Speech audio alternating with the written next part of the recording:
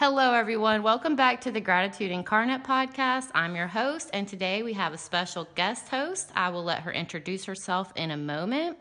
We are recording from her dream house today. That's right. This is evidence it is possible for you to. Anything you dream of in life, you can have. Today, we are here to talk to you about the importance of saying a prayer or giving thanks before we eat. Why is this important? Well, I'll tell you a few reasons. One is that we are embodying gratitude when we give thanks for our food. Another reason is that when we take time to give thanks or ask for blessings for our food, we are living intentionally. And another important reason is this allows us to declare an attitude of gratitude at the dinner table that strengthens our connections with our family and our friends. So now I would like to introduce you to our special guest host. So tell us who you are. Hey everybody, my name is Tish Putt, and I am a wife, mom, and nurse. Okay, and can you tell everybody briefly how we met? So after searching on Facebook and getting lots of recommendations, I reached out for Amanda to start cleaning my home. So that was our first interaction when she showed up to help me out once I started working full time again. Needed some help around the house, and she has been a huge blessing to come and help me maintain my home. Yeah, if you guys remember, I told you before, I do have another job where I clean houses, and this is how we met. So do you have any gratitude practices in your life right now? I do. So actually, my family as a whole, we try to make it a priority to have dinner either around the dinner table together or, go out to dinner places. And it's just always been a practice of ours to make sure that we say the blessing before we eat and give thanks for the things that are given to us. And also, I make sure that we say prayers as a family before we go to bed at night, where we incorporate, being thankful and having gratitude for the safety in our day and the blessings that we've experienced in life during that time as well. Yeah, it's so important to share this with your family. It's one thing to embody gratitude ourselves, but when we share this together as a family, it really strengthens our bonds. If you could improve on your practice, what would that look like? Well, it's actually interesting that you asked that question because we just were talking about this at church yesterday. It was basically what our whole sermon was about, was just prayer and what it means for Christians, people that claim to be Christians, to pray, because a lot of times, we just go to God when we need things, and we should be also giving gratitude at all times and not just making that call when there's something that we want. And so a lot of that sermon was talking about fasting and praying during those times, and just really focusing on, your need for God. And that really convicted me that, maybe I should be not doing it as much in like a ritualistic way of before meals and at night, but also taking time out to focus on giving gratitude and thanks, and also focusing on prayer for the things that I do want guidance on from God. Yeah, I'm really glad that you brought up fasting, especially when we're talking about this topic, because it's important that we have gratitude when we don't have the things necessarily that we want. Like when we're not eating, it's still important to give thanks for that, and it helps us appreciate those meals so much more. Absolutely. Okay, so do you remember when actively practicing gratitude became so important to you? Yeah, so I've grown up in church, and I've always, had my parents and grandparents constantly leading me to prayer and to say that, if there's something that, you need to get off your mind, or, that you want guidance on, go to God about it. But I think I especially, became more about the gratitude aspect of it when I went through a major life event after having my daughter. I was 25 years old was in heart failure and coded during my C-section and ended up in the ICU and was looking at a heart transplant. And it was a miracle that, everything recovered. I was originally given 5 years or less to live, and have far exceeded that. So I play around saying I'm a ghost because I've outlived what I was supposed to. But during that time, it made me realize that there are times in life where you cannot depend on any human person to get you through these things. I had all the doctors with all the knowledge and everything available to them, but they were like, there's nothing we can do. You're either going to get better or you're going to get worse and need a heart transplant, or you may not make it to a heart transplant. And so that period of time started off with a lot of prayer and asking God, please let me stay here for my children. And then after, things started turning around for me, it became a total point of gratitude in my life, just to say, like, thank you. Once you realize how fragile life is, you're thankful for every single day, every single moment and breath. And so from then on, just the little things, seeing my baby's first steps, or first day of kindergarten, to high school graduations, you just become so grateful and want to say, like, thank you so much for letting me be here and be a part of that. Yeah, it's really a beautiful realization. Sometimes we have a tendency to focus on what we're lacking and where we struggle in life. But that is where we learn the valuable lesson of embodying gratitude, so that really is a beautiful reflection on that time, to think about the things that you could have potentially missed out on, but you didn't, and you got to experience those things. And that is really something to be grateful for. Right. So I love asking these next questions on the podcast because I love to see all the different answers that we get. So tell me a person that you are grateful for and why you're grateful for them. I would probably just say my family as a whole. Each person brings different things to the table. I had my grandmother who, I had a great connection with, and we were a lot alike in personality, and she had just gone through cancer when I was going through all of my heart failure stuff. So having her to relate to with the medical aspect of all of it, and pointing me towards, like, don't fear these things and pray about it.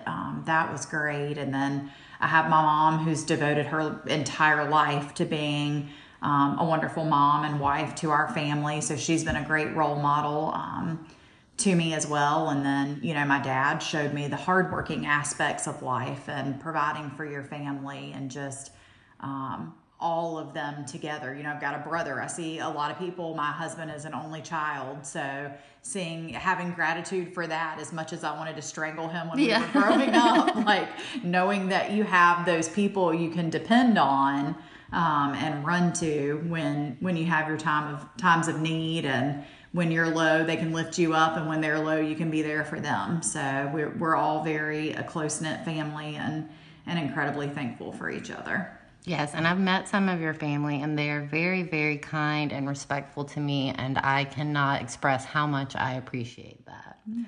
So tell me a place that you're grateful for. Well, we kind of touched on it before we started, but I'm so glad that you're going to say yes. this.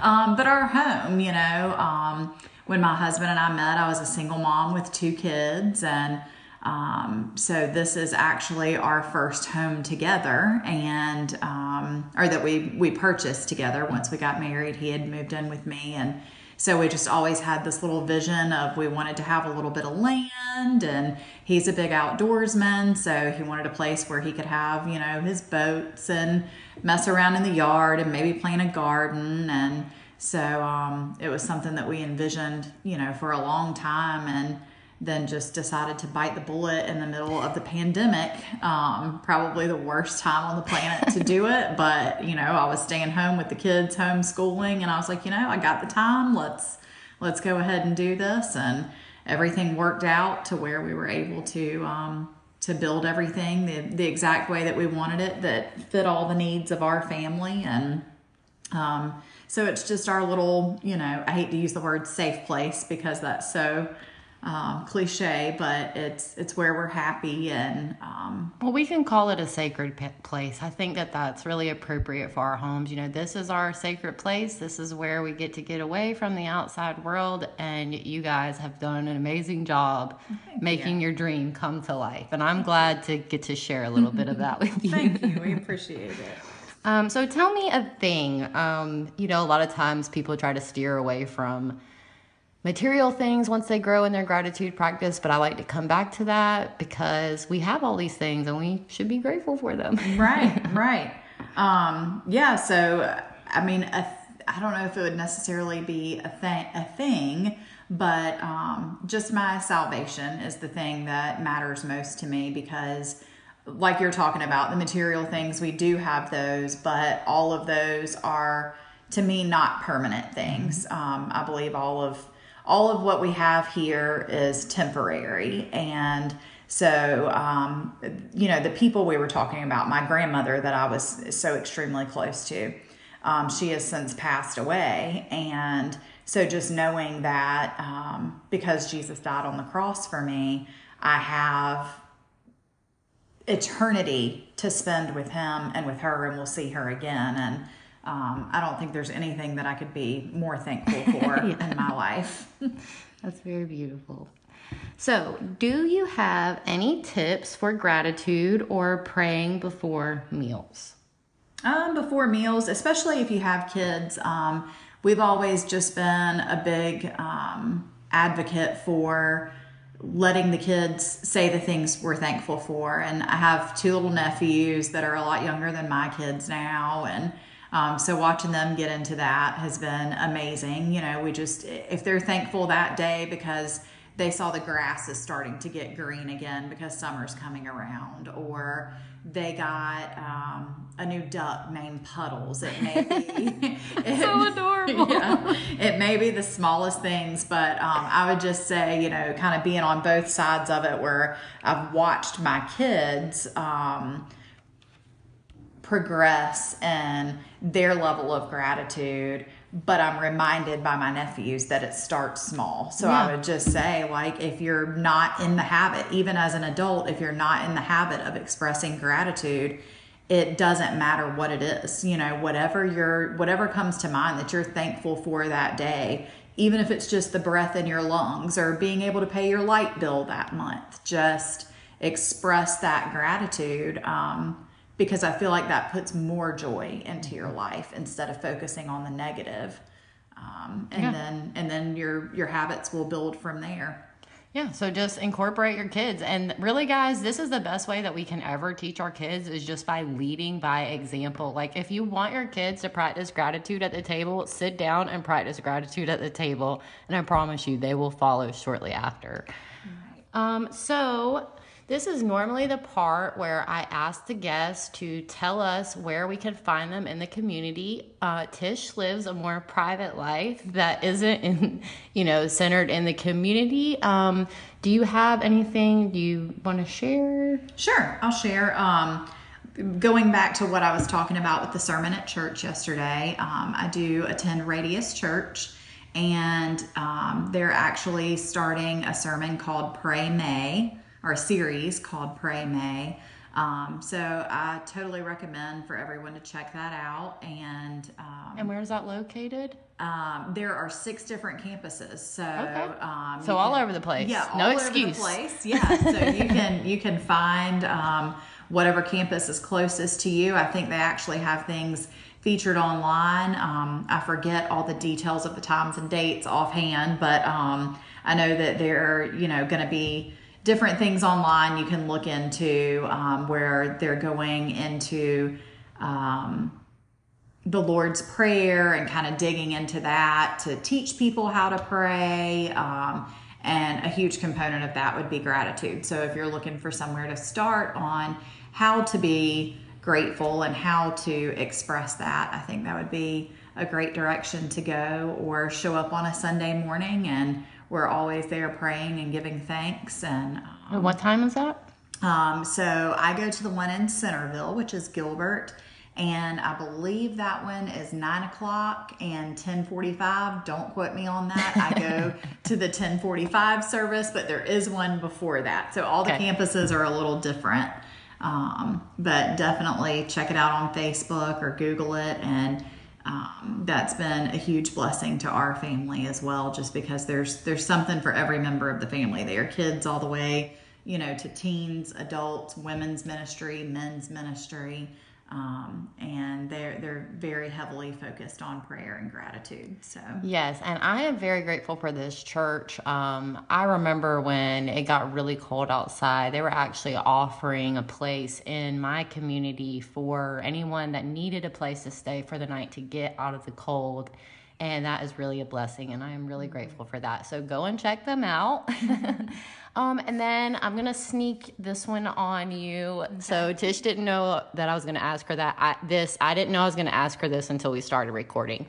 But I would love it if you could give an example of what your prayer before a meal sounds like. If you don't mind just leading the listeners in that, so they'll have an example. So they if they've never done it before, they'll know kind of what it sounds like for you. And I think it would really help them out. Yeah. So we tend to alternate between each family member. Every night when we sit down, it's, hey, will you lead us in prayer tonight, or in the blessing tonight? So usually, I would say, dear God, thank you for a beautiful day. Thank you for bringing us all safely home tonight. We thank you for the food before us, and all the blessings you've given us. We appreciate being able to have the time together as a family, and we pray that you'll bless this food to the nourishment of our bodies and help us to be more like you. So just, the simple things for a blessing, the food, the day, and to be there to lead us. And to nourish our bodies. It's so intentional and so powerful. Okay, guys, well, that's it for today. Thank you so much for joining us, and I will talk to you tomorrow.